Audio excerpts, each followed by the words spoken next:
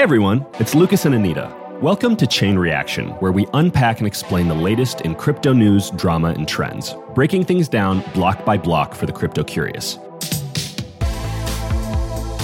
Every Tuesday, we interview an expert in the Web3 space. This week, we talked to MC Ladder, COO of Uniswap. Uniswap is a decentralized exchange that lists and prices crypto assets, and it essentially enables peer-to-peer market making, which means that the platform allows people to trade crypto without the need for a centralized third party. So that's different from stuff like Binance and Coinbase, because those are directly run by these management teams like companies. And Uniswap has a bit of a different structure. So we got into what exactly makes it different with MC. Yeah, and I really want to have MC on the podcast this week to help us make sense of some of the chaos going on with different DeFi protocols right now that we've all heard about. Before joining Uniswap last summer, MC was actually a managing director at BlackRock. So she was able to share her perspective on DeFi as someone who has a really good understanding of the traditional finance world as well, and helped us sort of sort through some of the themes that we're seeing unfold in that space. Yes, let's get into it.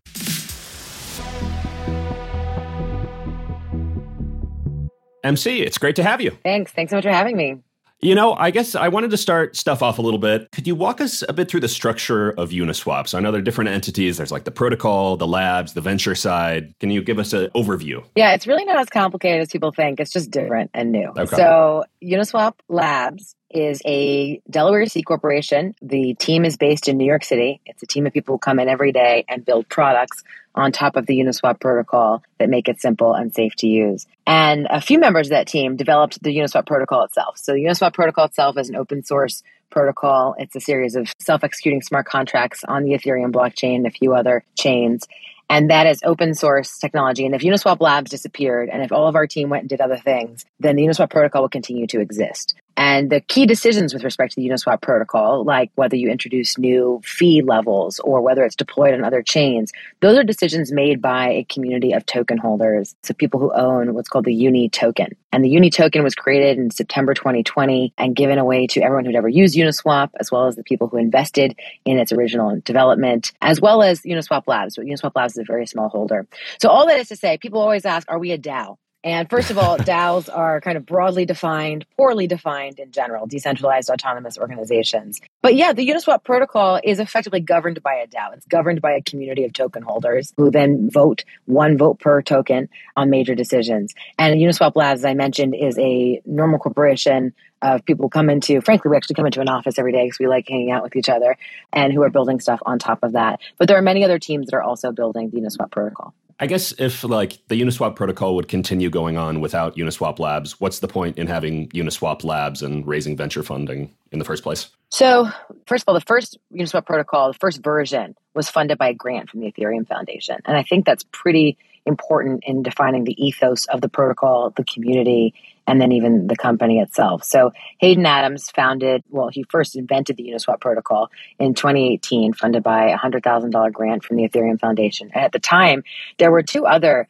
decentralized exchanges that had raised a ton of money, one by venture capitalists, the other in an ICO, and they had no product. Mm-hmm. And Hayden by himself with this, small grant developed something that basically just worked better. And it was at a time when there was a lot of fatigue and frustration with how many ICOs hadn't necessarily delivered on some of their promises.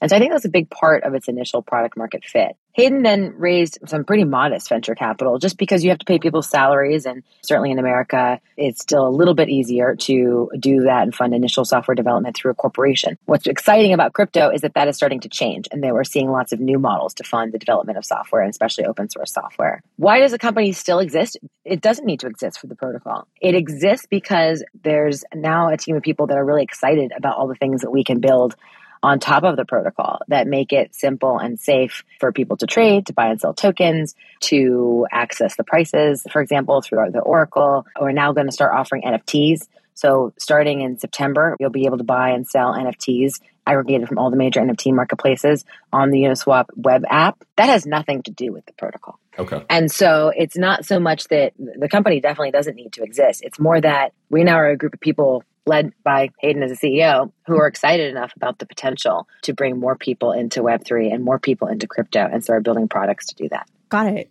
I want to say one thing, though. It's not that we still do some development on the protocol, but we're just not the only team that does that. Gotcha. For the protocol itself to be really resilient and to outlast Hayden and the original handful of people who coded it, there need to be many, many teams who are working. Right. Yeah. And I've spoken with you before about this, and it seems like a lot of the differences in sort of how Uniswap operates versus a lot of these other crypto lenders that people talk about is the fact that it is a decentralized versus a centralized exchange. And I just want to talk a little bit about that. If you can sort of explain for our listeners, what is the difference between operating a decentralized exchange like Uniswap versus some of the centralized exchanges that we've seen have a lot of troubles lately? Exchange is almost a misnomer. So when you think about an exchange in an entity that is centralized, that lets you buy one thing, sell one thing for another, typically those have a central limit order book. They have some kind of order book that like tracks the buy and the sell bids and offers and then matches them. And then the centralized exchange takes a cut of that, right? That means that you are dependent on their technology, you are dependent on their business model, you are dependent on them to determine what has a price and gets to be bought and sold, and you're dependent on them to determine what that price is. And the fundamental difference and core innovation of Uniswap is that it let anyone create a market for anything and anyone become a market maker rather than relying on centralized and specific teams to be market makers and be an exchange. So what that means is that whole activity that I just described of letting you exchange things, instead of it being managed by a group of humans and the technology that they've developed, Uniswap lets anybody create a pool on this sort of open source software on the Uniswap protocol and deposit two assets. So you could do a needed token and Ethereum. And then Ethereum has a pretty liquid traded price. And then the supply and demand of a needed token in Ethereum will determine the price based on an algorithm. That's, I think, the core of DeFi. It's taking things that historically have been done by people and proprietary opaque software and making them open source software systems. In the same way that like SMTP for email took exchange of information that happened in many different forums and not necessarily transparently and created a single open source protocol that could allow you to exchange messages for each other. And then you can build lots and lots of stuff on top of that. But that's a fundamental shift in markets and in financial services. We really haven't lived through this before, where core functions of how financial services and markets work can now be done by code. Got it. So Uniswap is like the SMTP, and a centralized provider of DeFi services would be like a Gmail? Uniswap is like the SMTP, and the centralized provider is like the post office. Okay. And not just because one is slower. Sure. But because Gmail then is like, if Uniswap protocol is SMTP, Gmail is like Uniswap's web app. I see. It's like right? And then there's hundreds of different websites that let you access the Uniswap protocol. So you have the sort of the protocol layer and then the application layer that allows you to access it, makes it simple and safe, filters out spam, organizes your inbox, gives you a nice UI, makes it usable for a normal consumer. Got it. That's super helpful. I'm curious, like, how do you guys approach risk management so you're going to ensure that, some of these liquidity challenges don't happen on Uniswap like they might on CeFi? So first of all, Uniswap and Ethereum, which Uniswap, the sort of initial version is on, have never gone down. So that's a major difference. If you think about centralized exchange, there are times when you just can't trade in a centralized exchange, right? Now, we actually have even better market depth, which is kind of like a metric or indicator of liquidity than the major centralized exchanges, than Binance and then Coinbase in certain pairs. And I think that's just a testament to how this incentive structure and this market structure works so well. One thing I didn't explain is that instead of Uniswap taking fees, the protocol or Uniswap Labs, any fee to swap using the Uniswap protocol is redistributed to the liquidity providers who provided the liquidity to support that swap and that trade. Now, that makes it a two-sided marketplace. That's what incentivizes the provision of liquidity. So again, it's sort of exploding what has been a proprietary profit center and making that available to anybody. And it really it eliminates the natural benefit to scale. There still is benefit to expertise and to people who may have, more experience providing liquidity, but it really does mean that anyone can be a market maker. To go back to your question, risk management. So if you go back to the SMTP Gmail analogy, there really isn't kind of risk management, quality control at the SMTP layer necessarily. It's at the Gmail layer, right? That's where your spam gets filtered out. You still get a terrible message sent to you at your Gmail address. You just don't have to see it.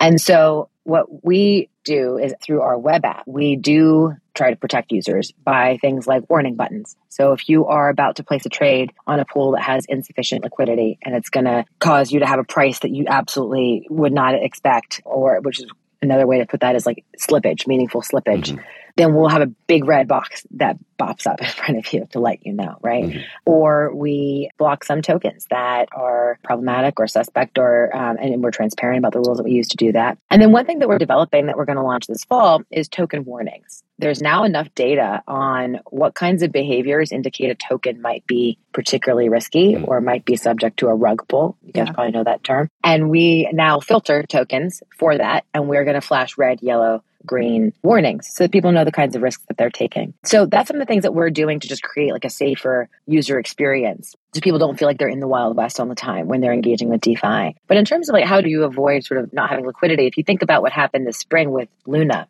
when you're trading with a centralized exchange, you couldn't see the depth of the order book. You didn't know what the liquidity was. On Uniswap, there's a visualization effectively of like where the liquidity is deposited. So you have transparency as to where you have liquidity and where you don't. Yeah. So I do want to talk a little bit more about this liquidity question, because I know there was some big news this week about Uniswap sort of making this collective decision through the protocol so that Uniswap token holders will be getting a percentage of transaction fees, which from what I've read, it seems like that sort of might jeopardize some of the profits that liquidity holders are also making on the platform. There's obviously some pros and cons, and I'm wondering if you are concerned about liquidity providers sort of getting upset about this decision that, I know has been voted on a bunch and then finally sort of went through. Like, are you worried they're going to start leaving the platform? So it actually has not been approved. There's a couple stages to the process. So there's sort of like a temperature check, get a sense as to whether people might be interested in putting forward a formal vote. So it actually hasn't been approved yet. Okay. You're right that, and this is actually the first time it's ever been voted on. There's even been like that level of that kind of what we call snapshot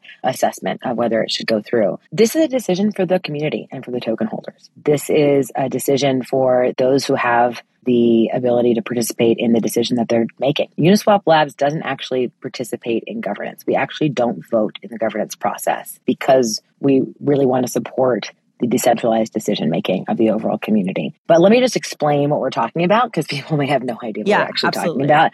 And it's an interesting example of the kind of decentralized decision that a DAO or a community governing software like the Uniswap protocol can have. So I mentioned that today there are no fees that go to Uniswap Labs or anyone other than the liquidity providers themselves. Sure. So the Uniswap protocol does have embedded in it the ability for the token holders to vote to turn on a fee switch, where a portion of the fees from trades would then go instead to token holders. There's a lot of open questions. If you look at the discussion on the governance forum, part of what the community has to decide is that should that be for all tokens? Should it be held in a central place or in a treasury and reinvested in some way, or should it be distributed to the token holders? So there's a lot to be discussed. And I think what's specifically been proposed is actually some research. But look, as a general matter, like we don't comment and offer an opinion. I just wanted to explain sort of what the context we're talking about is. And just underscore that like that's the part of what makes the Uniswap protocol decentralized, is that this is all happening transparently in the open in a governance forum where all the people who would benefit or perhaps be affected by it can weigh in. Got it. Does anyone from Uniswap Labs or the entity itself hold any of those tokens, though? So Uniswap Labs, the company and employees do hold tokens, but we have a policy where we don't vote them. Okay, got it.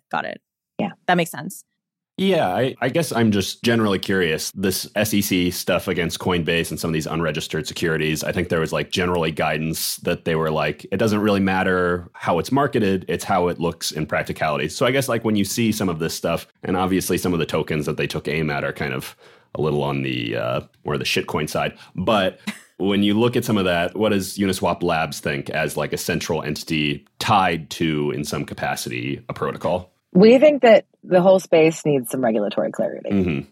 And we think that the Uniswap protocol itself, the ability for anyone to have a market for anything, the ability to represent different forms of value that aren't represented in today's markets, these are like forward steps. These are important steps forward for the world and that we need new rules to address them. So like when I look at the insider trading case for Coinbase, like I think that Coinbase's blog post actually was really smart and thoughtful in response to it. They were pretty clear. They were like, look, this was in violation of an internal policy they had. They cooperated with lawmakers on it. It was not the kind of behavior that they were engaging in, but that this is not the way to make policy by going after a specific bad activity at a specific actor. Instead, we need to assess, given that technology has completely changed how we can represent value and how we can exchange value, what are we solving for with all of these rules?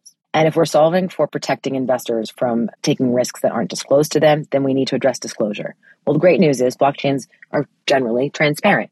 And so you can actually have a much better and improved disclosure regime you could have instant real-time disclosure of certain key metrics for major protocols, right? That's what happens if you think about, you see total value locked, or you see the total amount traded on the Uniswap protocol all the time. So if we're thinking about disclosure, there's like creative policy solutions and ways that we can like move forward the whole space or all markets in that. If we're worried about investor protection, I just gave you the example of the token warnings. Yeah. There are ways that you can identify what's risky that doesn't require like quarterly disclosure and like interpretation of accounting principles. So like there's a lot of opportunity for improvement on today's rules to address the core risks. But I think we need to talk about what activity are we worried about rather than classifying different forms of value in different existing buckets. Does that make sense? Yeah. I mean, I guess it's kind of like, one last thing I'll just say, it's kind of like saying that every token is a security is kind of like saying every piece of paper is an equity stock certificate. Yeah, certainly a lot of like examples of things that probably will need to be regulated in some capacity going forward. But I guess like on that note, it just kind of seems like CeFi has found its way into like a definitive path towards regulation after like so many retail investors got screwed here. So I guess like, are you concerned in any capacity that there are going to be some lawmakers who are just going to ham-handedly scoop DeFi into some CeFi rules? Like, of course, we care about having smart regulation, smart policy, because I think in particularly as a company that's based in New York City, it's chosen to operate in New York City. And for me as an American, America has led in financial services and in technology, and this is the intersection of the two. And so I just personally hope that we end up with legislators, regulators listening to trying to understand the technology, trying to understand like what kind of responsible innovation is going to be good for the country they're regulating, much less like more broadly. But it's impossible to shut some of this down. And so I don't worry. I worry instead about like unintended consequences. I worry about overlooking bad actors, because there are some for sure. And we've seen that kind of shake out over the past few months. And instead trying to curtail like responsible innovation that has the potential to allow people to have much, much more access to markets and to kind of redefine how we think of value. One thing I wanted to ask you about as, you're part of Uniswap Labs, and I'm wondering about two things specifically, which are sort of the considerations that companies would have to deal with. And the first one is profitability. I'm wondering how you're thinking through that, just given I know that you have some pretty high costs with these payouts to liquidity providers. So, how are you thinking about achieving profitability? The second question, which kind of goes hand in hand with that, is about M&A. I know that Uniswap Labs acquired Genie, which is this NFT marketplace aggregator. So I guess just as you kind of go through some of these decisions that, regular company would have to make, what's the difference in how you're thinking through these things? So we don't actually have costs. We don't pay anything out with liquidity providers. So going back to where we started, you've got Uniswap protocol, which has no revenue stream associated with it, but has the redistribution of fees to liquidity providers. That's just straight from the person who's swapping on the protocol to the liquidity provider. So it doesn't actually cost anything. You can think of it almost more like the payouts to liquidity providers are more like earnings in a system that actually has no cost. Got it. But the company, like Uniswap Labs, we pay people salaries. And we pay rent in our office, and we pay for their laptops. So, we have some costs, and over time, we'll think about ways to make sure that we can cover those costs and grow our company. But there's a lot of established business models and revenue streams for the kinds of products that Uniswap Labs is building and that DeFi companies are building on top of the decentralized protocols. So it doesn't need to sort of affect the protocol, so to speak. For example, many people actually charge already today to trade on top of the Uniswap protocol. So Coinbase Wallet, when you swap on Coinbase Wallet or when you swap on MetaMask, you're swapping using an aggregator across protocols, but because the Uniswap protocol typically has the best prices, it's almost 70% of the time you're swapping on the Uniswap protocol. And that percentage really, really varies. But let's say very frequently you're swapping the Uniswap protocol and they're charging you like 100 basis points or 87 basis points. So people are already making money on top of it by providing a convenient way to access it. And there's a lot of things that Uniswap Labs could do to drive revenue and become profitable. But what's most important to us is we think about all the different ways that exist to make money from products, is that what we do demonstrates that Web3 companies can be different and that you can be profitable without relying on like data and compute as a moat, to still let people hold their own data and their own assets, and to still really champion open source software and transparent products. So it's really more of a question of, you had a second question. So we bought this company called Genie that is an NFT aggregator. So they aggregate across the different NFT marketplaces, OpenSea, Rarible, etc.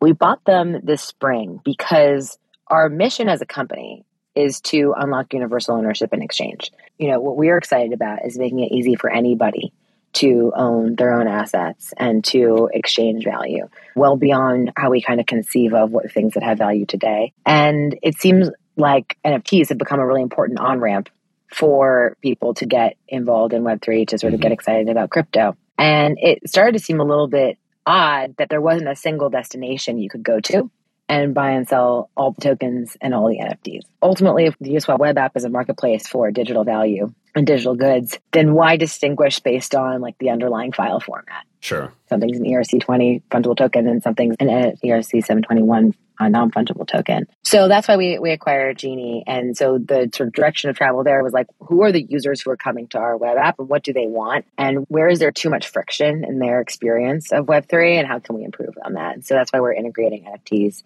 very, very soon, starting this fall. Awesome. Hey, well, I know we could jam on some of this stuff for hours, but I appreciate you coming on and kind of talking through some of the stuff that Uniswap Labs is up to. So thank you. Yeah, thanks so much. Oh, it's totally my pleasure.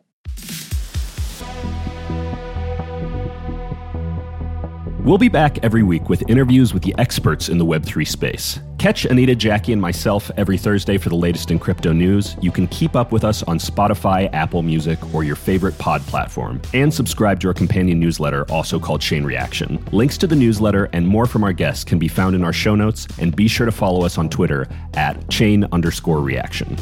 Chain Reaction is hosted by myself, Lucas Matney, along with my co-host, Anita Ramswamy. We are produced by Yashad Kulkarni, and our associate producer is Maggie Stamets, with editing by Kel Keller. Bryce Durbin is our illustrator, Alyssa Stringer leads audience development, and Henry Pickavet manages TechCrunch's audio products. Thanks for listening.